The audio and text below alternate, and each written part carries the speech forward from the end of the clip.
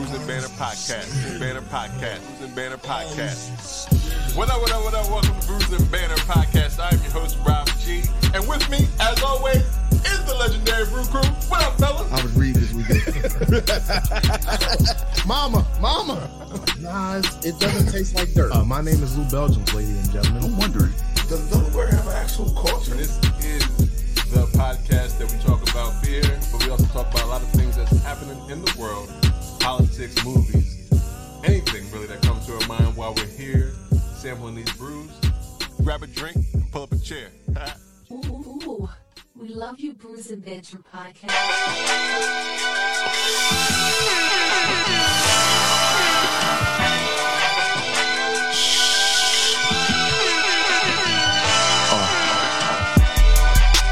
Today I'm taking only cash. Today I'm trying to make it last.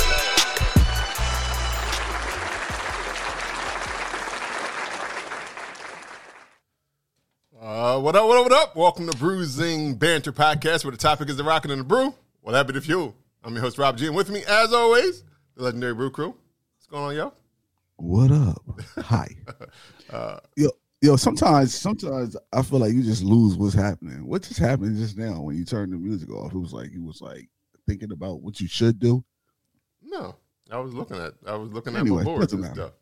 stuff. I'm over here. I'm the producer, and I'm doing it. I'm producing over here. Here you go. now you want to just brag about what you do. It's fine.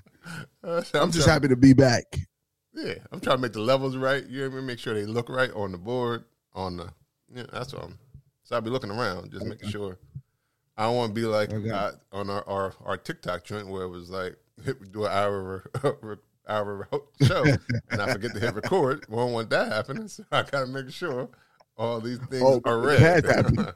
Yeah, it definitely has happened, and that sucks. I don't know if it went an hour. I was exaggerating. It might have been it was a long time. Like 15 minutes maybe. If that. Yeah, it was a long time. Yeah. Yo, one thing I do want to say is that I'm happy to be back. I got away from that weird guy from last week. Yeah, you're welcome back. It was hard.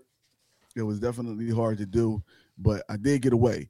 And he didn't take nothing from me. Only thing that I didn't get to taste the beer that he had, but other than that, I don't care because I only had one and he took it. So yeah, but I got away. I won. I'm here. Man, they can't stop me, man. They can't stop. Oh, the Snapchat, I guess you lost. You 0 for 1 now, I guess. 0 for 1. He gonna keep trying though. Probably. Yeah. He gonna get some sucker. Yeah. Hopefully not me. Anybody on Brews and Banter Podcast. I hope nobody here. He just didn't get this sucker. I'm gonna get you, sucker. No. That's how he said it. That's how he said it.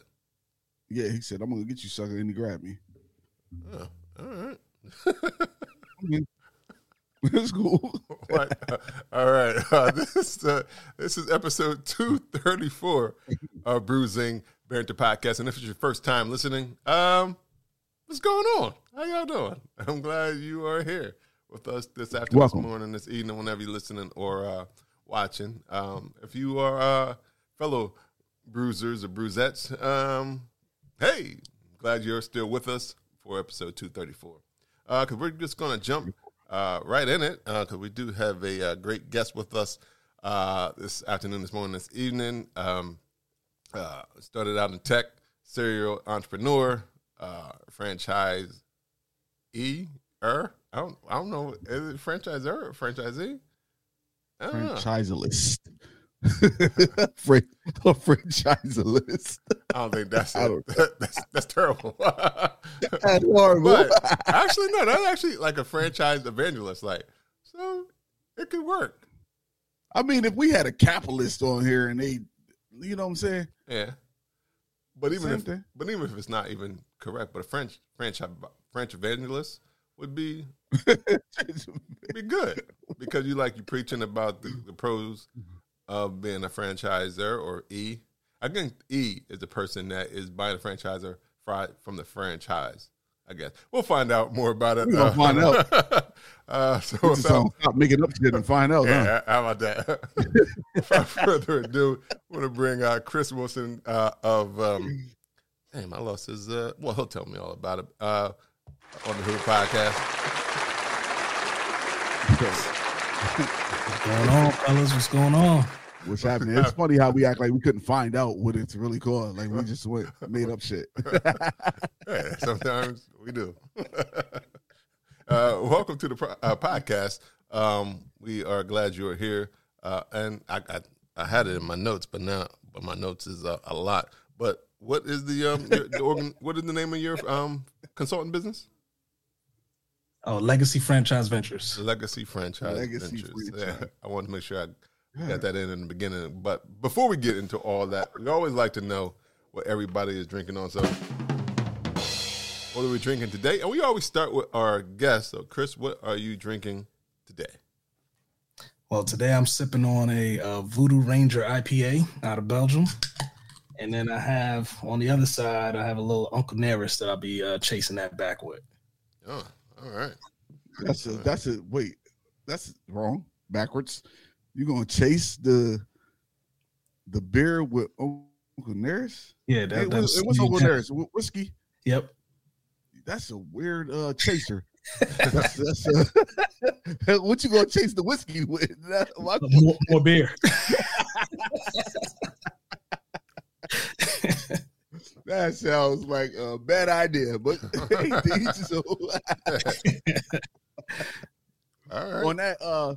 On that Voodoo Ranger, what's Voodoo Ranger's ABV? Let's see. You know I'm getting old. I can't look at stuff no more, man. You need some readers. Yeah, I need some readers.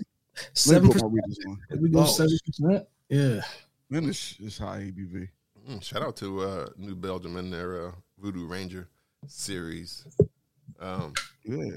Shout out to Uncle Nearest too. Yeah, for sure. I think it was the first. It was one of the first black owned whiskey companies. Shout out to I just saw on Instagram they're doing a scholarship for HBCUs, writing big checks across the country, man. So nice. I'll grab a bottle of Nearest. Yeah, I got a bottle up on my shelf. I'm not a big whiskey drinker, but because I wanted to support, I just grabbed me one. There you go. Got some too. Sure. All right, yo, what you drinking on? So because we went to Attic, what was that, weekend before last? Weekend before last. So we so we went to Attic. I grabbed this from. Was it last week? I don't know. I'm confused, man. Ever since the New Year's, I've been confused about the days and times and everything going on in my life currently. I'll catch up at some point. Well, you were snatched, so that's understandable. Yeah, it's I had a hard life, man. This is hard out here. Yeah. But we went to Attic Brewing up in Philly, which is our people's. And I got this Separate Paths Baltic Porter from there, and so this is what it looks like in the glass. Nice dark beer, and it's all roasty and caramel flavor. It got that good it just tastes like it tastes like a dark beer, like them roasty malts and that burnt caramel flavor to it. That's what it is, burnt caramel. But it's delicious. Like I would definitely get another one of these. Pass me another. Now, one thing I can say is that I have no idea what the ABV is on this thing, unless like right offhand. Do you know? I'm gonna go. It has to be. It was not as high as the first one, so it's like 12. I think it's like 12%. Oh shit! Wait! Hold on, bro. Hold on. 12%. I think so. I got shit to do later. I'll be sleep fucking with this. You're talking about Chris. You're gonna be laid up too. Yeah, I think their anniversary porter was like 14, so I think that was a little lighter. But that was like barrel age, wasn't it? Yeah, so it's like between 10 and 12. It's around that area. Okay, I'll just sip it. It's good, but I'm gonna just try to sip it.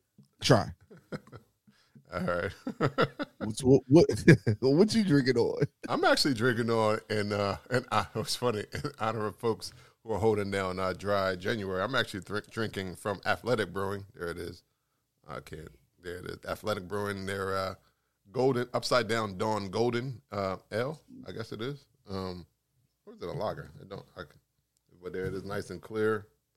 In my Brews and Banter taster. This has less than 5% alcohol.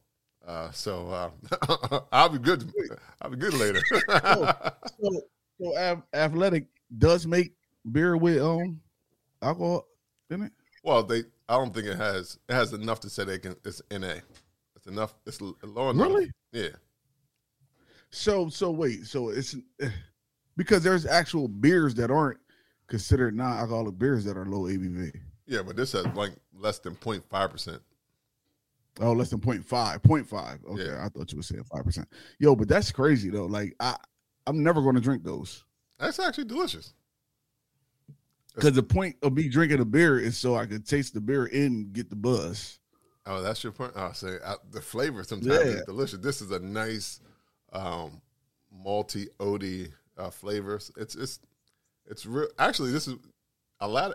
Athletic makes some of the best non-alcoholic beers. Like when you think of non-alcoholic, you think of those ones that first came out years ago. I can't remember what they were. They were terrible. Trash too. Yeah. But these have flavor. And I wasn't even really into beer back then, but they were. I knew that was trash. That was not good. Yeah, but the ingredients: water, malted barley, oats, hops, wheat, and yeast. That's it. It's just nice, clean. 45 calories if you're into that as well. Yo, I'll be sitting there with Chris dumping that Uncle Nearest into the beer. I'm like, what? I don't want this. And then stir it up, right? Like, I get it. Like, people try not to drink this month. But, like, to me, that's, like, gateway to drinking. Like, if I have one of those and it doesn't do what normally happens to me, I'm going to go grab a beer. Well, this is for people who are intentionally trying not to drink alcohol, but they still love beer, or they like the conversation that happens around beer. This is definitely a good option if you like, hey, I'm going to a party, people are drinking, and I want to hang out, but I don't want to partake. You bring you an Athletic or any NA, because a lot of breweries are starting to have an NA option in their brewery. This is a good option. I get it, but not for me. It's flavorful, tasty. I'm gonna say, pass me another. Shout out to Attic Brewing and what they doing up there in Athletic, not Attic. I said Attic. Oh, Attic.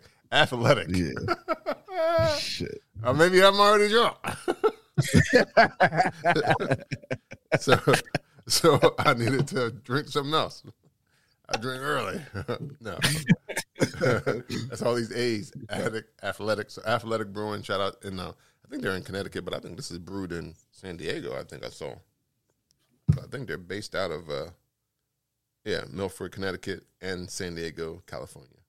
And 2% of all sales go to restoring local trails. So shout out to them. They're trying to give back in their, Athletic is in their title. So they want you to get out there hiking and biking. Hope you I think for the brew. I think why that's not for me is because, one, I don't drink that much, right? And so when I drink, I want the buzz. So it's like people do have their little dry seasons, but my season dry a lot because I don't drink that much. It's just that when we go to like a brewery or something, I'll have a beer, and then Sunday I'll have a beer. But like throughout the week, I don't drink. I mean, when you're knocking back 3 10%ers, you're probably good for 2 weeks. I'm just joking.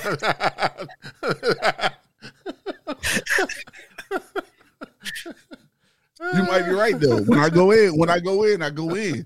But when I'm out, I'm out. All right. Well, let's say everybody has something to take in as we understand what the difference between being an entrepreneur and a franchisee is and all that good stuff. So, and then just, you can give us the rundown of who you are, Chris, and how you got to where you are, what your impetus in starting to getting to be an entrepreneur, and then what you just say? Impetus. What? Stop using that word, man. Shout out to Lou Belgium because he would have said the same thing. Yeah, the catalyst. What was the catalyst, or what made you pivot from tech to franchise. Is that better? Pivot like that? Y'all niggas went to college. I didn't. Stop using those words with me, man. So without further ado, we want to give the floor to Chris Wilson. And like they say, the proverbial floor is yours. Man, I appreciate you fellas for having me on. I guess brief background. I went to Rutgers University, graduated with a degree in information technology, started in corporate America. Things were going smooth until I got tapped on my shoulder and got laid off one morning randomly, right? And that was kind of what hit the fire. So at the time, I didn't have any kids. I wasn't married, so it was a pretty seamless transition. But I kind of thought, like, I don't like the way that felt. I don't want that to ever happen again. So I started researching franchises. I guess back in the day when I was in high school, my first job was, I remember Carvel Ice Cream Bakery? Yeah. Remember that? Yeah. Ice cream store, right? We still got so 14, yeah, see, y'all in the Northeast, so Carvel. Some other parts of the country, they're like, well, what's that? But my first job was at Carvel. So I worked there in high school. And what I found was that the dude that owned it was like 30 years old. And I was like, I didn't know you could own a business that early. And so I started asking some questions, trying to figure out how he did that, right? And what I found was that his father was rich. His father owned a chain of jewelry stores. And when his kids turned 30, he would gift them a business and basically tell them, like, listen, you off my payroll now. You don't have your shot. If you take it and do well, the world is yours. If you run it into the ground and end up broke, I gave you my shot, right? So I thought that was super dope. I went back to my dad like, hey, can you buy me a franchise? And he was like, boy, get out my face. So the dude, the father, he owned a chain of jewelry stores. My father did not own a chain of jewelry stores, so things was a little different. My father did well, but not that well, right? So I had to figure out another way. And I met a good friend of mine, my mentor to this day, and he was in franchising, and I just got frustrated one day. It was like a Sunday afternoon. My team wasn't playing, so I didn't care about interrupting his football game. So I called him up like, hey man, what's going on? I don't have a lot of money, but I want to get in the franchise. And like, I always thought you needed $1 million, right? That was just a number that I had in my head. And so I said, remind me to come back to that when you get done. Yeah. So I was like, I'm going to be straight up with you. I don't want to waste your time. I don't have $1 million. Is it even worth us having a conversation? He was like, well, I'm not going to talk to you now because he's a big Pittsburgh Steelers fan. And he was like, my Steelers is playing, but call me tomorrow and we could chop it up. Right. And that was like a life-changing conversation right there, man. He just opened the door to so many different things. And then I went through the process and ended up investing in a franchise. And it's just been, pedal to the metal since. Nice. So that's go ahead, Rob. Well, because I was thinking, so you first got introduced to franchises because when you worked at Carvel, however you say it. But then I guess once, I guess you got laid off. Then you said, let me look at franchising. That's how it kind of worked. So what was the? So what was when you had the conversation? What did you learn to say? Yeah, now I want to start this. This franchise. What did he say that was like, man, had you going, I'm into this? Well, number one, I always thought, and a lot of us do, I always, I'm thinking immediately about like McDonald's and Chick-fil-A, right? Those are the franchises that we think about. McDonald's, you got to have $1 million cash, right? The net worth requirements for those types of franchises are significant. And there's, some of them you need food experience, which I didn't really have, right? Working at Carvel doesn't count as like running a restaurant per se, right? So, but what he did was he opened my eyes to just how many different industries there are in franchising, right? So there's some stuff that we don't think about from, automotive to senior care to, insurance. Man, there's a franchise that comes and sprays my backyard for mosquitoes, right? There's so many different industries out there, so many different investment levels, which to me is the most important, right? Like sometimes you got to work your way up to that $1 million business if that's what you're shooting for. And so he was able to show me that, hey, listen, based on what you have and what you're willing to spend and your skill set, these are some options that might be a good fit for you, right? So when he presented those, I was kind of like, oh, not McDonald's, like it's not what I thought it was going to be, but I could make some money and keep my job, which was my goal at the time. So it just kind of fit, right? It was what I was looking for. Nice. Okay. Yo, so when I say make sure I come back to that, like, because a lot of people, when it gets into any type of business, their mindset is like, how much money do I need to have? I need to already have money to get money, because that's what a lot of people say. You got to spend it to get it. So like when you said that you didn't have $1 million to start like a franchise, like what were you looking at, like as far as an amount that you needed? Is it in the thousands, or I guess it depends on the franchise, I guess. Yeah, it totally depends on the franchise, but I've seen franchises as low as, $40,000-$50,000 to up above $1 million. So I kind of say it's just like buying a house, right? If you go to a realtor and say, I want a house, they're going to ask you, well, how much you want to spend? You want a shack for $70,000 that you got to, put some work in, or you want a multi-millionaire mansion that, looks baller from the door, right? So it's about getting in where you fit in. So I think it's the same thing for business, right? So for me, I know I didn't have a bunch of money. I had probably a couple $100,000 saved up in like my retirement. And so I was able to use some of that, get a business loan, slap those two things together. Boom, there we go. So I'm curious to know, what was your first franchise? Now, I'm not going to tell you, man. You're going to laugh at me, man. Why would I laugh at you? I'm going to laugh. It was that we on this beer podcast talking about all this stuff, but it was a Pilates studio, ironically, man. In the fitness world. And it's, I guarantee you that I did not wake up and say, I want to run a Pilates studio. But when we kind of looked at like what could fit, what was in my price range, what I thought made sense, that was the one that kind of stuck out. And that's the one I went after. No, were you in there teaching them Pilates? No, definitely not. Definitely not. And that speaks to the type of franchise, right? So there's some franchises where, as the business owner, you'll never do any of that day-to-day operations. You're going to pay the bills, you're going to run payroll, you're going to hire people, you're going to make like management decisions, but the last thing you want to do is see me teach a Pilates class. So I saved the membership from that, All right. Actually, hey, a lot of people who drink beer go to do Pilates. I've seen them all the time. I mean, you got to work for your beer and earn your beer and all that stuff and good stuff. So, I mean, we wouldn't laugh at you because of choice. I mean, it must have worked out for you if you continued on to like, so we can't laugh at that because right. Well, it's funny, right? When he first told me about it, I like literally, I'm not even, you're gonna think this is a joke, but all I knew about Pilates was the Kanye line. Remember, he was like, all the mocha lattes, you gotta do Pilates. That's literally all I knew about Pilates. So I had to look it up, and I'm like, it's funny, they like doing the process, if things are going well, they'll fly you out to their headquarters to like meet you face to face to make sure that you are who you say you are, and just so you could get more information. And I remember going, but I was like, I'm not doing this. Like, I'm just going to go because, number one, they're paying for the trip. Right. Number two, I like to travel. I get to see a part of California I never saw before. And in my head, I was like, I'm going to go that way when I find something I do like a boxing gym or a brewery, like I'll know what questions to ask. Like, that's literally why I went on the trip.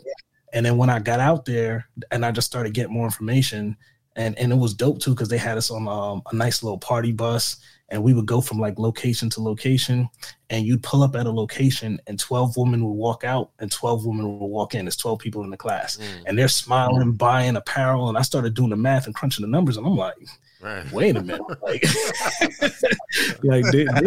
they got something special here. And so when I remember flying back to Florida from Cali, and the whole time on the flight, I'm like, I'm gonna go and tell my wife that we should invest in a Pilates studio. Like, she's gonna think I'm insane. Like, so I was like, I gotta have like my ducks in a row. I'm coming up with like all of these like reasons for how to do it. And 6 hours on the plane, and all I came up with was, babe, I think we should do it. That was my pitch. And luckily she was like, all right, let's do it. And I was like, word?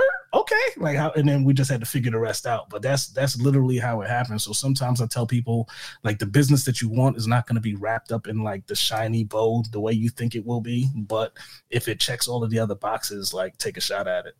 Nice.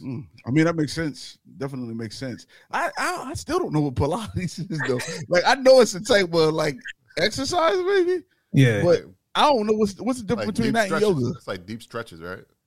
So it is deep stretches. It's a full body workout. They have two types of Pilates. There's one that's just done on a mat, which is just all you, and then there's what's called reformer Pilates, which is on a machine. Right. And it looks kind of intimidating, but it's a great workout. Like once you figure out like what to do and how to do it, and you have an instructor that teaches you. So it's a 50-minute class, full body workout. I mean, you'll leave there feeling fantastic, and whatever you do next, like you'll be good at it. So like if you're a runner, you play basketball, I'm sure like LeBron and all these, like Pilates is now becoming like a household name. But athletic people, especially, it helps with their core strength. It helps with their flexibility, and it just allows them to do whatever they do at a high level. Man, I just think when I hear Pilates, I want to be honest. Mm-hmm. I think of white women in tights and Starbucks. You're not wrong, right? You're not wrong. That's how it was for a while. So funny. The guy that invented it was he was jacked. If you look it up, his name is Joseph Pilates, and he was like around the time of the war, he was responsible for healing the soldiers when they came back from battle, and they were and he had this crazy idea to put like some stretchy stuff on a machine and help them move, and he found out that the people that moved as opposed to just laying in the bed healed faster, right? And so it just became a thing, and he kind of turned it into this massive thing. But his first Pilates studio was right next door or above a ballet studio. And so a lot of the ballerinas just took a liking to it, which is why we have that connotation that, we think that it's for women and it's not for us. And like, so you got to get that out of your head if you're going to try it. But that's how it started. So you're not wrong. It was geared towards white women in Starbucks and some leggings. Yep. So like any good chef, they got to taste their food. So you went to Pilates, I guess? Yeah. So when I went out there to California, that was the first time I ever physically walked into a Pilates studio, and they sat us through a class, like a 30-minute class. And at the time I was in pretty good shape. And when I tell you that 30 minutes tore you up, huh? Did your boy in, bro. Like it was. I noticed because like when you could be in shape, but if it's not something that you haven't been doing, then it's a totally different beast, yo. That's the crazy part. And man, like most of us, like we're not doing. We'll hit that bench, we'll run on that treadmill, we'll do curls, right? The arms is looking good.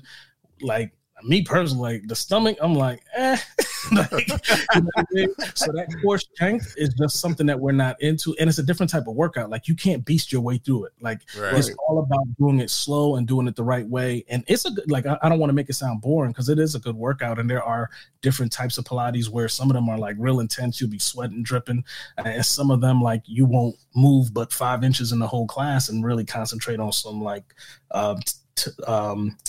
concentrate on the movement and all of that. And so it's good, man. And I started doing it for a while, and it was cool. And I still do it every once in a while.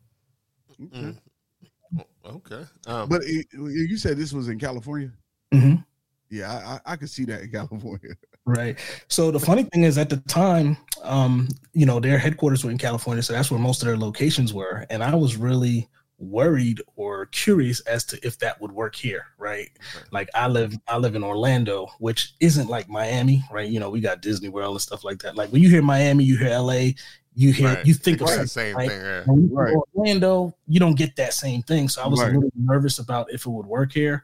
But through part of the process of franchising, you talk to people across the country that are running this business. And there was this lady in Birmingham, Alabama, and like, right. See, and I got on the phone with her and we started talking numbers. And when I tell you she was smacking it, like she was hitting out of the park. And I was just like, if she could do it in Birmingham, Alabama, I know I could get it done here in Orlando. When I think of Pilates, I would never think of Birmingham, Alabama, ever. Right. And so now, I mean, that company at the time, they had like 120 locations across the country. Most of them were in California. And now they have like 700 locations across the country. I mean, just about every state. So that's just how much it's grown in the last couple of years. Nice. So I'm curious to know. So when you decided, maybe.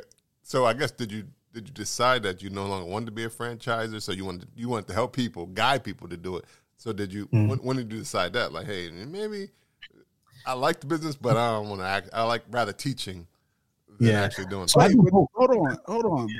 But before you answer that question, because now I'm confused because what Robert just said, like because you so when you franchise, you were saying you were in charge of the numbers and all that background stuff, right? So what's the difference of being an entrepreneur and being in a franchise, like being a franchisor, or what is it, franchisor? Yeah, so the franchisor is the company. The franchisee is the investor. Like, so I was a franchisee. Yeah. Okay, you're a franchisee. But so what's the difference? An entrepreneur. Entrepreneur is just someone who's in business for themselves. So franchisees are a type of entrepreneur. Okay. Yeah. So there's no real difference there. Now I still. So what happened was, like, I posted that I was making this investment on Facebook, like after, on social media, like told friends and family, and people were just like mind blown, like, oh my God, you invested in a franchise. How did you do that? And I was kind of like, well, it wasn't that hard. Right. Like, but people were, and I shouldn't, it was hard, but it wasn't like, to me, it wasn't like, I hate for people that did it say, oh, it wasn't that hard. Because you're done. Right. So that's what it was. I was like, I love teaching people, right? So anyone that was interested, I'm like, yo, let's have a conversation. I don't know everything, but I'll show you what I know, and we'll carve out a way for you to do something similar, right? And so that just became, so what happened, the guy that introduced me to the Pilates opportunity, he was what you call a franchise consultant. So he researches franchises, all different types, all different models. And then he helps his clients. He guides them through that process like he did for me. And so when we got done, I like connecting people, right? Like if I know that you like beer, I'm gonna be like, hey, try this one. You know what I mean? Right. So anyone that I talked to that was interested in franchising, I just sent over to him if they were qualified and were serious about, getting some information. And so one day he called me like, hey man, like you're doing a better job of vetting these people than some people that get paid for it. He was like, you should totally think about being a franchise consultant. And at the time I'm like, nah, I'm still working full time. And now I'm trying to build this Pilates franchise that I just invested in. So now's not a good time. Like I don't have any more room on my plate right now. Well, a couple months later, business is up and running. I get laid off again from work. Right. Like sides. Right. So I didn't even tell you this part. So I closed on my business loan to do this investment, and I got laid off the very next morning. That was layoff number 2.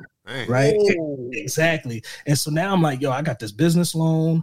I need to make money like right now so that I could pay my bills and, get this business up and running. So I went back to work, and then the business opened, things started going well, like don't let anyone tell you that like you get like successful overnight. Like it's a grind, right? Just like this podcast, you're not going to have 1 million, followers in one night. Like it takes time to get up to that. Business is the same thing. But so a couple months after that, I got laid off for the 3rd time.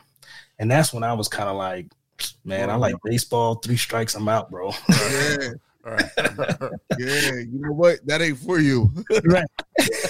And that's funny. Like I called one of my boys and I told him, I was like, man, I just got laid off. He's like, man, Chris, I love you, but I'm tired of hearing this. Like, he was like, when you go, he's like, I'm trying to be there for you, but when you gonna realize like that, maybe that just ain't, what's supposed to be done for you. And I was like, So I called my boy back and I was like, you remember a couple months ago when you told me I should be a franchise consultant? Yeah, we need to have a serious conversation about that.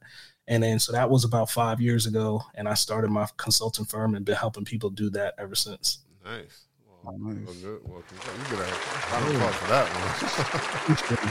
one. Yeah, I'm just sitting here thinking about 3 layoffs. Like, what the fuck? Yeah, bro, it ain't. And they kept getting worse and worse. Like the first time, not married, no kids. Then like you married, then you married with 2 kids.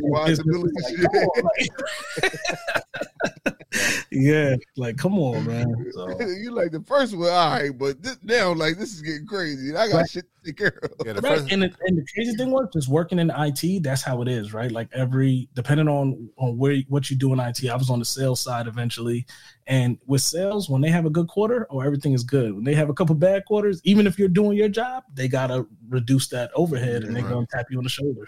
Right. So, yeah, when you young with no responsibility, you're like, I ain't like this job anyway. Right. You're like, thank you, mother. Right. So it's funny that 3rd time when that happened, I literally came home and I knew we were doing well from a business perspective, because I'm looking at the numbers every day, and I literally like they called me on the phone, laid me off because I worked remote, right?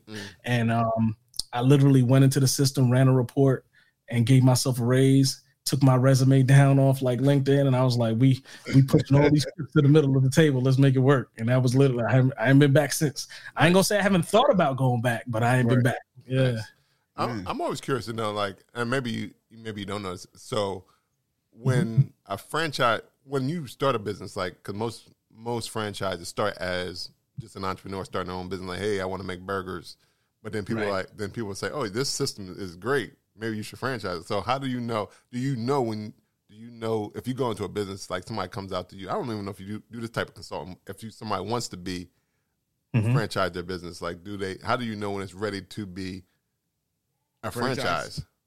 Yeah. There's no like, it's not to say you have to hit certain like metrics to be that. Like you just have to be willing to put in the work and have to believe that people are going to want to invest in that model. So number one, are you making money, right? Like if you ain't making money, then it's probably not going to work because it actually costs money to turn your business into a franchise.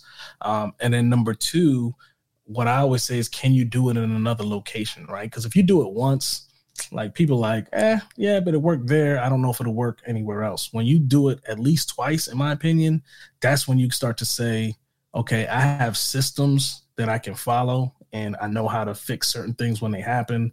And now I could hire some people and turn it into a franchise. Okay.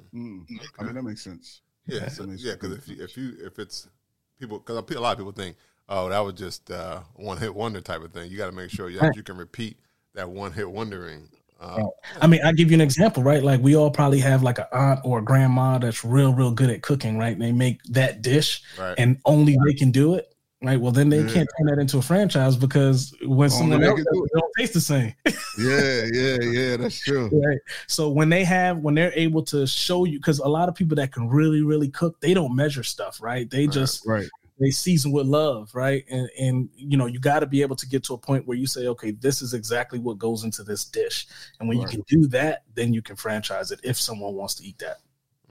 All right. That's a good way of putting that. Yeah. Now with the Pilates spot, did you like sell the franchise or like because you're not into that anymore, right? Yeah, no. So I actually built two of them. So I used the proceeds. It was going real well. It was a top performer in the country. I built out another location, opened a second location like right in the middle of COVID, which was crazy. And it still did well. And then after, like, COVID just took a lot out of you as a business owner. Like, it was a stressful time. I mean, you're worried about you, but you're also worried about your employees and just, you know, when you get a email from the governor telling you to shut down your business, right? Meaning that you're not going to get any revenue that you've been getting. And you got to remember, I had just got laid off 6 months prior, right? So I'm in my head, I'm like, oh, my Pilates studios are doing good. And then it all just kind of, and so for me, it was like, all right, since this is doing well, I want to take the capital from it. And I always say it's better to leave too early than too late, right? And so I was like, listen, I'm going to quit while I'm ahead and then use that money, save up a little bit, and invest in something else. So I invested in another franchise that I'm building out now, and then still running the consulting firm. Okay. Yo, that COVID messed up everybody. But and it's so weird when I hear, it's crazy with that when I hear that, like what you just said, it's like, who do you talk to in that situation? Because nobody's ever been through where the government has said, and if they had been, it might have been years and years back. Them people are gone now, so it's like, who do you go to in this situation that they say the government's telling me to shut down my business? It was definitely uncharted water. Like none of us have ever been through a global pandemic before. What was interesting though, and one of the nice things about being with a franchise at that time was, so for example, if COVID kind of happened in waves, if you remember, right? Like, and so it hit certain states differently. And even the states that it did, I mean, we live in Florida. There's not a lot of rules, right? Florida was like very resistant to shutting down. We didn't shut down until mid-March. California had been shut down a while back, right? So the franchise company was able to look at the states that did shut down earlier and how they did things, and able to give us information about, okay, this is what you do. This is what you tell your clients. This is what you tell your employees. This is what you tell your landlord. And so that's one of the beautiful things about being with a franchise. You're not in it by yourself. You're gonna get some knowledge from some folks that have been down the road before. So that was very helpful. I mean, if this was Chris's Pilates studio and I was just figuring it out, I don't know that it would have worked out the way it worked out. So yeah. Nice. Oh yeah, I like that. I like that because that means they still, because for some reason I didn't even think that the franchise would actually keep in contact with you like that. I almost feel like they would have just said, "Oh, here's your part," and get that money. Yeah, when you pick a good franchise company, they're going to be very involved in everything. Like not necessarily all of the day to day, but they're definitely going to run some reports and tell you how you're performing, which I love. Like, you know, I'm competitive, right? So if I see you doing something, like I'm doing that too. You know what I mean? So like, if I see someone making some money over there, I get to call them up and be like, "Hey man, what you doing?" Right? So that was like, and it's funny because when I went into business, like I wasn't trying to like, you know, I'm competitive, but I never had to be number one on any list or anything like that. But the franchise company called me one day like, "Hey, you know, you're doing well." And I had hit, when I did it, I just came up with a number just based on the projections and the data that I was looking at. And I was like, man, if I could get to that, I'm good.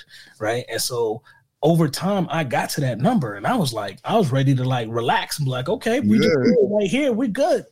And the franchise company called me like, "Hey, you did good. You hit that goal. But guess what? I think you could double it." And I was like, "Wait, what?" You know what I mean? So, and they had a plan for how to take the revenue from that number to 2x. And, you know, of course, it's not going to happen overnight either. Right. But like we put that plan in place and it just kept happening. So I like that because sometimes when you're ready to just kind of like relax and cool out, the franchise companies kind of giving you that kick. Like, nah, we need, you know, they make more money the more you make, right? So they're not going to, not leave money on the table if they could avoid it. So right. I'm always curious, like like when somebody says, "Hey, Legacy Franchise Ventures," like I always wanted to be in a franchise. Like, so what? They call you, I'm like, "Hey, Chris, I got such and such. I got $10. I got a couple $100,000 packed away, and I'm thinking about getting a franchise, but I don't know exactly. Is that how the conversation kind of goes? Like, hey, I think I want to be in a franchise, but I don't really know exactly which one. Is that how it kind of works? Yeah, I typically get two calls, right? The first call is I want to do like this thing. Like they like I'm dead. I was talking to a friend of mine on Twitter this morning, and she's like, "I gotta open a Crumble Cookies, you know, the cookie spot." So I'm working with her now to kind of put that plan in place. So you'll have people that know what they want, or I always say know what they think they want, right? Sometimes, because if I had $1 for every time one of our people came and said, "Hey, I want to open a Chick-fil-A," and then when I tell them about Chick-fil-A, they're like, "Hey, wait a minute, nah, that ain't what I want." And I'm not beating up on Chick-fil-A. Like Chick-fil-A is a great company, but you have to work there, right? Like they're not in the mold of like, okay, you could keep your job. Like, nah, they need you on them fries like 40 to 60 hours a week, right? So when I tell people, and I don't make decisions for people, I just give them information. All right, you want a Chick-fil-A, here's what it's going to take, and this is what you're going to have to do. And if that's for you, we can walk down that path. So that's the first call I typically get. The second call is kind of people like me, like, "Hey, I want to do something because either I got laid off or, you know, grandpa left me some money and I want to do something with it, or I want to come up with a plan to leave corporate America, but I don't know what to do. I have no clue what's out there. I don't know what's good from what's bad." Like those are the people that I work with a lot because, you know, like I said, once you can open someone's eyes to just what's out there from an industry perspective, it just starts to make a lot of sense. So. You always see all these commercials like, "Oh, for this franchise, you can start for $5,000." Like, do you find that like if I had like $10,000 saying like, "You know what, I got $10,000, I want to start this franchise," can I find a franchise for it that I can start with $10,000? No, most likely it's a service type of franchise because not like even Chick-fil-A. I think Chick-fil-A's investment is only $10,000, but you don't actually own it, right? So what you're doing in a lot of those situations is Chick-fil-A is saying, "Hey, I'm going to pay you, like, you're going to get money from the revenue that we're going to bring in." Like, you never seen a Chick-fil-A without the line around the corner, right? Typically, but guess what? In 5 years from now, if you say, "Hey, listen, this was great, I want to sell this business and do something else," Chick-fil-A is going to say, hey, if you don't want to do this anymore, that's cool. Give me my restaurant back, and you go about your way. You don't have it, so you don't own it, right? Right. Sometimes it's what you get is what you pay for, and so if you think of it, Chick-fil-A costs like $1 million. Just think about what the construction costs and what the equipment costs. It's way more than $10,000, right? Like, so there's no way that they're going to give that to you for free and just let you ride off into the sunset. But you know, if you don't mind working there for those 40 hours a week or whatever it is, you can make a sizable income, but you don't have anything you don't have an asset that you own, something that you could sell. So it's like a franchise lease. I didn't know this existed. Yeah, that is what that's considered. Really. Yeah. Well, and that's that. Like with my consultations, I ask people like, okay, why do you want to get in business? And if they say, well, I want to leave something to my son, like I name my firm Legacy because I'm all about leaving something for the people that come behind us, right? So if they tell me that that's their reason or their impetus, like Rob said earlier, right? See, if that's words. If that's their reason for going into it, then I'm going to give them the information, and I'm not trying to steer them, to or from it, but I just want them to make an informed decision. And if that's the case, then they're probably going to end up choosing something else. Yeah, right. Yeah, because that'd be tough. I mean, I wonder if there's ever a chance where you get to own it, like full out own it. I guess, like what is it? Wait, so. Rent to own, like the rent to own joint. Rent to own this joint. Eventually, can I have this? Oh, you just there forever. It's just everybody in your family there forever. As far it's funny when you really look at like the business model behind a lot of those fast food restaurants. Like they sell burgers and fries and chicken tenders, but they're really real estate companies, right? So McDonald's, Chick-fil-A, they own that real estate, and that's what they're really banking on. Now they will, bring in some money from the food as well, but they're not just going to give you that restaurant because that's worth a couple million, right? And they're not going to give it to you for $10,000. Yeah, watching that movie about Ray Kroc at McDonald's. He was the one that really started like, hey, we're a real estate company, not a. Yep. I was like, oh, there it is. Yeah. Damn, I lost my train of thought thinking about Ray Kroc. That wasn't what I was thinking. It was a great movie. So if you never saw it, everybody go check it out. I can't remember what it's called. I think it's called Kroc. Is it called Kroc? I think, Kroc something, yeah. I think it's Kroc something. I think it's something else behind it, but yeah. We do. It's on Netflix, ain't it? I don't know. I saw it. I think so. A while ago. I don't know. But it was a very good movie. It gave you a good insight in terms of like startups and startup franchises and how they started, because it was like, it wasn't, obviously it was a mom and pop shop. It was two brothers or something like that at first. Right. And then they kind of took it to a different level. Well, my man took it to a different level because he owned one of the franchises, but then he saw, hey, this could be more than what y'all doing with it. And that, when you ask that question about how do you turn a business into a franchise, like I always remind people, McDonald's started off with one location at one time, right? Yeah. I mean, we look at it today and we see them on every corner and it's just like a thing, but that's not how they started, right? They started with one location that they were like, hey, I want to do this again, right? And you get to a point where you physically can't do it, right? Like you got to bring people in. So I always tell franchising is a great way to build your business with other people's money. Right, because with franchising, the investor comes in and pays you for the secret sauce, and they do the work or hire people to do the work, and you sit back and collect the percentage of the money that comes in. So it's brilliant. Nice. Yeah. So that's a lot though. That's still kind of scary. Like the being a franchise, all this entrepreneur shit scares me, man. I always be like, because I always think to myself, you know what, I wouldn't mind doing this, doing that. And then I'll be like, shit, what if that don't work? There's no safety net, so it's not it ain't no safety net, man. That shit is scary. It ain't for the weak, you know what I mean? Like it's it's like it's real money too, you know like, what it is? It's for a nigga that been laid off 3 times. There it is, right? It's like I was just gonna say it's like a homeowner. Like when you renting, you can call somebody to fix that. I got a leak. But when you're a homeowner, you're like, I got to fix that leak. Right. Yeah. I mean, and with renting, like if something go wrong, when your lease is done, you leave, right? You go get another spot, right? Right. And that's your house. Right. So. Sometimes you wish you could leave. Like, $10,000 I got to put in for that pipe. Yeah, I'm out, right? Nah, that's good. Yeah. It is scary, but I think being that when you pick a good franchise company, you get so much help with a lot of the stuff. Like think of if you start a business on your own, you got to come up with the idea. You got to figure out how to price it. You got to figure out how to find customers. You got to grow brand recognition because no one knows who the hell you are.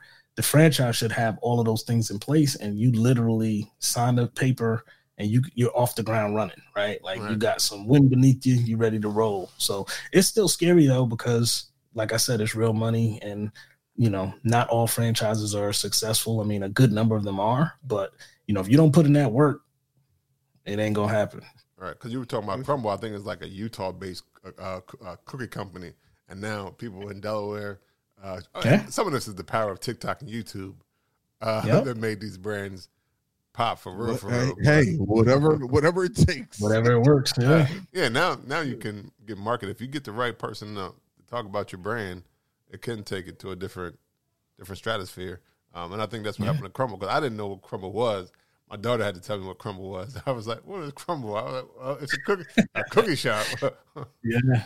So I always because I always see a lot of these the post about Bojangles. To buy a franchise for Bojangles. I'm like, yo, that would be great. I love Bojangles. Right. But it's like, where would you put a Bojangles at? Like, well, so do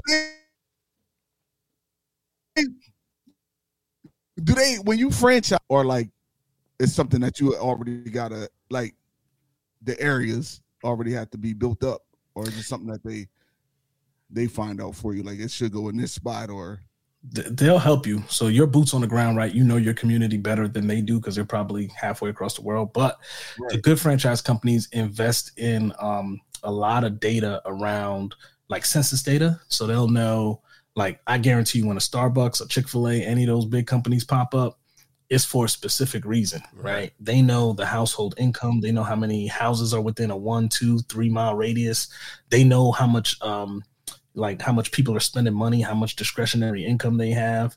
They even can project what the population will be in 5 or 10 years, right? And so they use all of that data to make pretty smart decisions, and they pass that off to you. I mean, you're the business owner. So it's funny, like with Chick-fil-A or McDonald's, they're going to tell you where to go. Like you sign up with them, they're going to say, hey, you got to move to Iowa or wherever it is, right? But with some of these newer brands that have a lot more white space, you can say, hey, I want to bring one to, you know, my town here in Delaware, wherever it is. And they'll allow you to do it if it checks the boxes. Yeah, I can think of places to put Bojangles. I can think of a place or two to put Bojangles. Yeah. Let's do that. Let's franchise in Bojangles. Hey, I know a guy that can help you with that. Just let me know. All right. Let's go. But it's crazy that you said that, because in the area that I live in, I consider it. I'm not going to say it's low income. I don't know what they consider this area, but it's weird because we got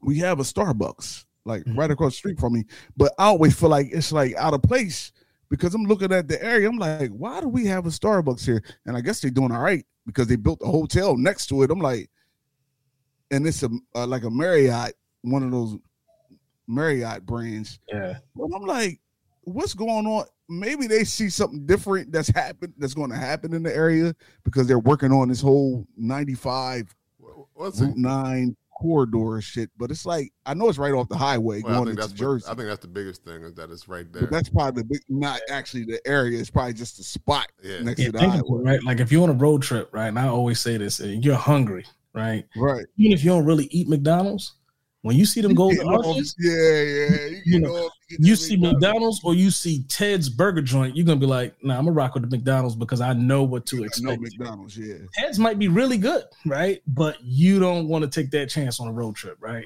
No, you know what? And now that you put it that way, because all this stuff, like you name it, you can see it off the highway. You can see the McDonald's off the highway, and people they'll get into street lanes to get over there. You know what I mean?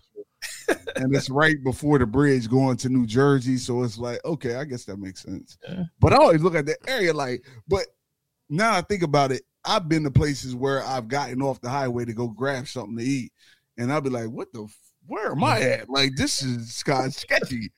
Right. like, and sometimes I'll be like, why would they even have this spot here? But now that looking at it like that, yeah, it makes sense. It makes sense. It ain't the actual area; it's the spot where people can get to it easily. That's not from here, right? But people from here probably don't even go there. I don't know.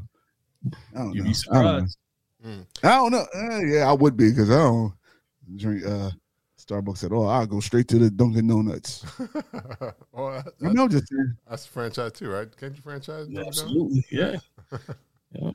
I thought Indian people. Nah, never mind. Well, that's still a franchise, like 7-Eleven, and like Wawa's a chain, so that's not the same. Wawa is not a franchise. Okay. Yeah. So you can't franchise Wawa. It's just a chain, and they just build their own shit and hire people to work there. Same thing with Starbucks. Yeah, unless my son just busted in there. What's up, man? He said, "When I get 30, you gonna buy me a company?" Like, I hear you talking. I heard what you said. Yeah, I'm gonna hold you to that. 30 years old, I'm coming. Yeah. He ain't gonna do shit before 30. He just gonna be like, he gonna be linked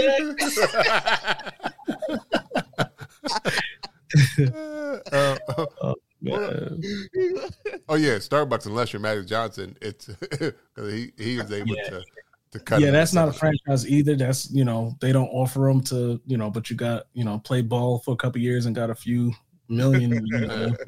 They'll figure something out for you. You know what I mean? Right. Yeah. Let's slap Magic on there. Magic Johnson, Starbucks. Yeah, we got you. There you go. We make it work. I'm curious. So when people come, like before people come to you, I guess they should do some pre-work. Like, is there a checklist of things that people should kind of know before they reach out? Like, maybe I need to have at least this. Like, is there a checklist on what people should look at before they reach out?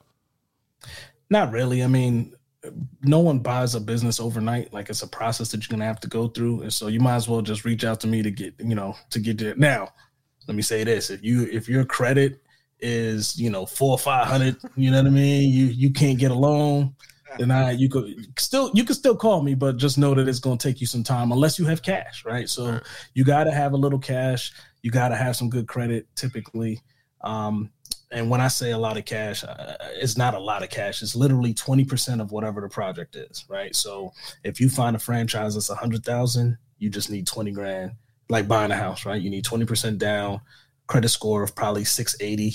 The higher credit score, the better the rate you'll get. But that's literally all you need, like on paper. And then you just kind of got to figure out what you're good at, what how many hours you want to spend, and all that stuff, and I'll help you figure that out. Okay. Okay. So, so that makes it. That kind of makes it a little less scary because if I could just call you, right? I mean, I know you want to get paid off of this shit too, but like if I could just call you and really not have anything in order that much, but be able to talk to you for some assistance, then yeah. And the crazy thing is, I don't even charge for my consultations, right? So it's on the house. Look at Rod. Rod's like, oh.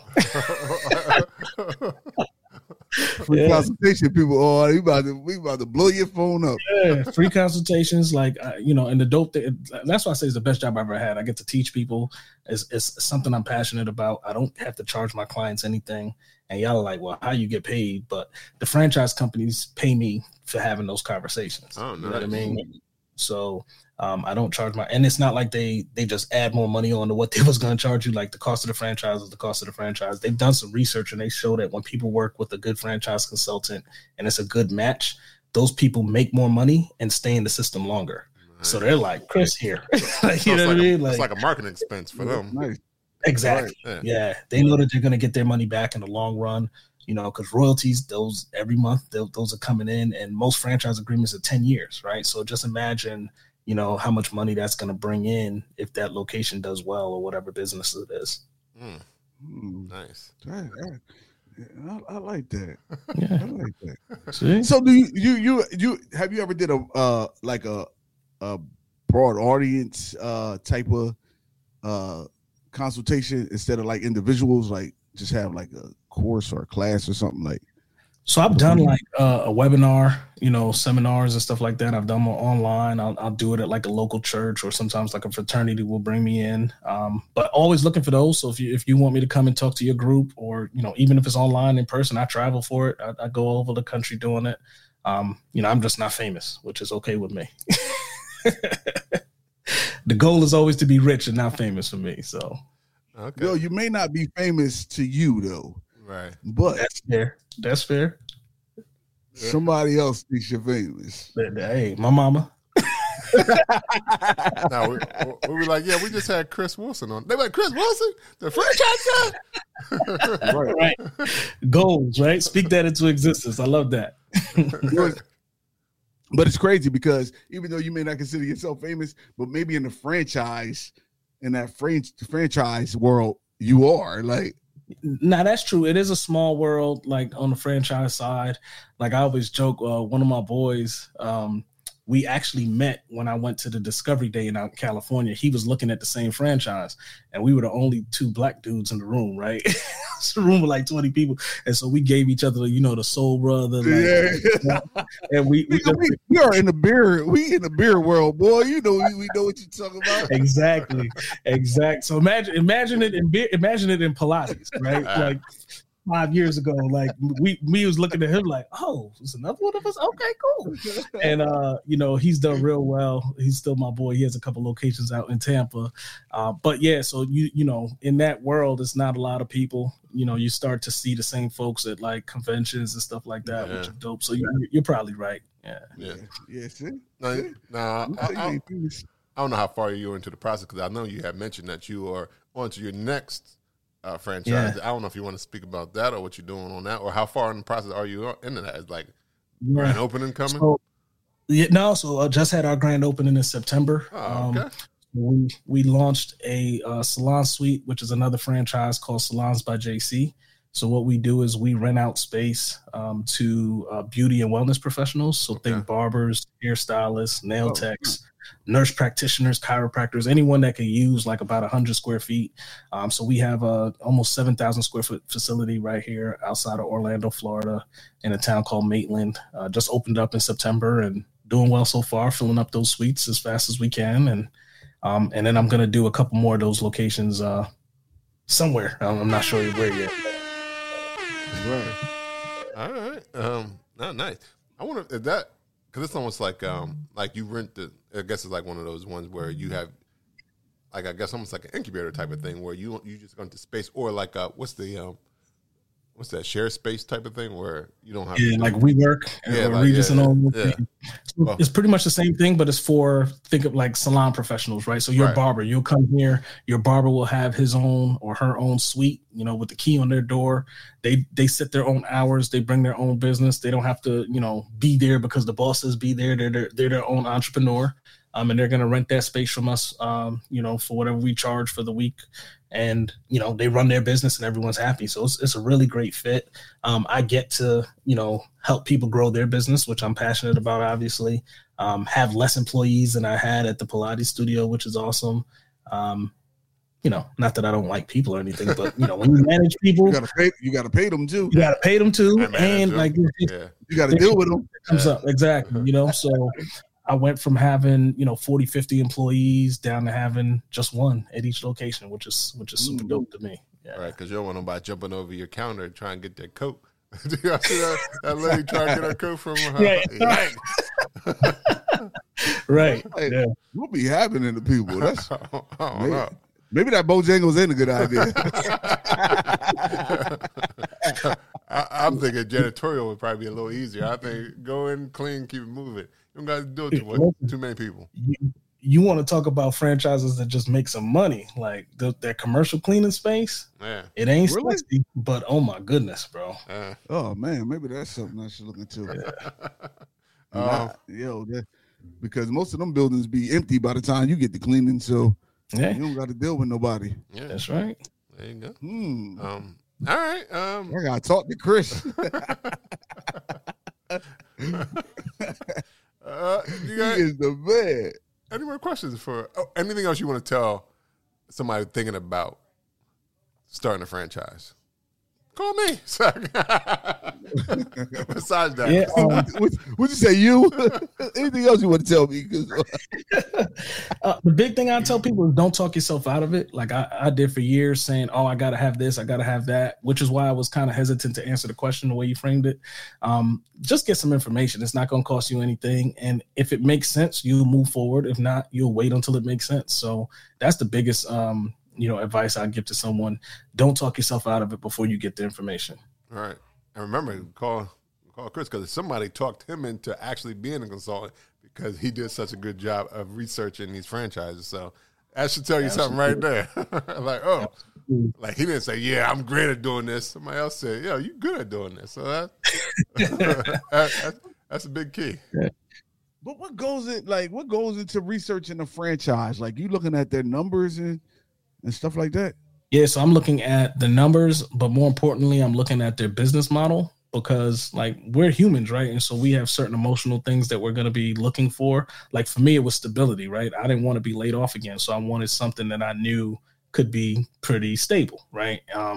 You might be looking for something fast paced and, fast moving. You like, you say you don't like people. You want to be in the cleaning the spaces at night, right? But those are all things that go into it, right? So I'm looking at that. I'm going out, I'm meeting the people that are running the franchise companies, because a lot of it is going to be culture fit, right? Like if you're an extrovert, you probably want to rock with other extroverts, right? And so if that person's an introvert, that might not be a good connection for you. So I'm looking at all of that, and I look at it like, you remember Hitch, that movie with Will Smith? Yeah. I'm like that for franchises, right? You tell me who you are, what you're looking for. I figure all of that out, and then I match you with a franchise, and it's love connection. Everybody makes money. That's the way it's supposed to work. There it is. Okay, I like that. I like that. That was good. That's a good way of putting that. Yeah. All right. Any more questions for Chris? Nah, for the sake of time, no. All right. Okay. We could be here all day. Fellas, this was fun, man. I appreciate you having me on. Yeah, we want to thank Chris Wilson of Legacy Franchise Ventures. Mm-hmm. Hey, let me plug the podcast before we go. So I have a podcast on franchising. Yeah, called Winning Franchise Formula. You'll find it on Spotify, Apple Podcasts, all the other platforms. So if you just want to get some information, listen to a couple episodes, like and subscribe, and tell me what you're drinking, and I'll help you find a franchise. How about that? Yeah. See, I was going to ask you that anyway, so you gave it to me anyway. That was my question before we go. Is there a website for the Legacy the franchise consultant? Is there a website for that too? Yeah, so www.legacyfv.com. So Legacy, F is in franchise, V is in ventures.com. And then the podcast is Winning Franchise Formula Podcast. So Winning Franchise Formula Podcast. Yo, can you become a franchise like your company? The Legacy, it is a franchise, actually. Oh, it is. Yeah. So if you want to be a franchise consultant, I can show you how to do that too. Yeah. I call my kids the franchise. You know what I mean? Like, he out here franchising his kids. Oh, or if he got more than one, I guess it is. There it is. Whoa, wait. Nah, you know what? That can go so many places. I did it twice. I can do it again. All right. Yo, where can they find you at? Office who, me or? Yeah, well, you got where can they find you on IG, social media, and all this good stuff? Okay, gotcha. Yeah, on IG it's what is it? LFV Consultants. Office number is 689-244-1914. All right, nice. All right, yo. How about you? You can find me on IG at IM302YODA. That's pretty much it. Shout out to Lou Belgium. You can find him on Instagram at Lou Belgium. You can listen to the podcast, Apple Podcasts, Google Podcasts, or you can say, Alexa, play Brews and Banter Podcast. If you want to follow the podcast, you can go to Instagram, Facebook, and X, TikTok. Remember to smash that like button, rate and review, all that good stuff. Leave a comment leave a comment on post, rate and review on Apple Podcasts or wherever your favorite platform is, because that is the best way to say, yo, We love Brews and Banter podcast. Shout out to Arby Plaza. Sorry, no, I'm just joking. Stupid. No, shout out to her because she is from Delaware. But if you follow our page, you know I said that. But you can go to www.brewsandbanter.com as well to check out what we got coming up. We do got coming up soon in February. We have our new. We spoke about last week our new Black trivia or trivia experience coming to a brewery near you. More details to follow soon. So come out if you know as much as you think you know about Martin or and living color. I said Living Color. I mixed them up. You mixed them two together. Yeah, I did. And Fresh Prince Prince. of Bel-Air. Yeah, if you know as much about you think you do, come out and hang with us. More details to follow.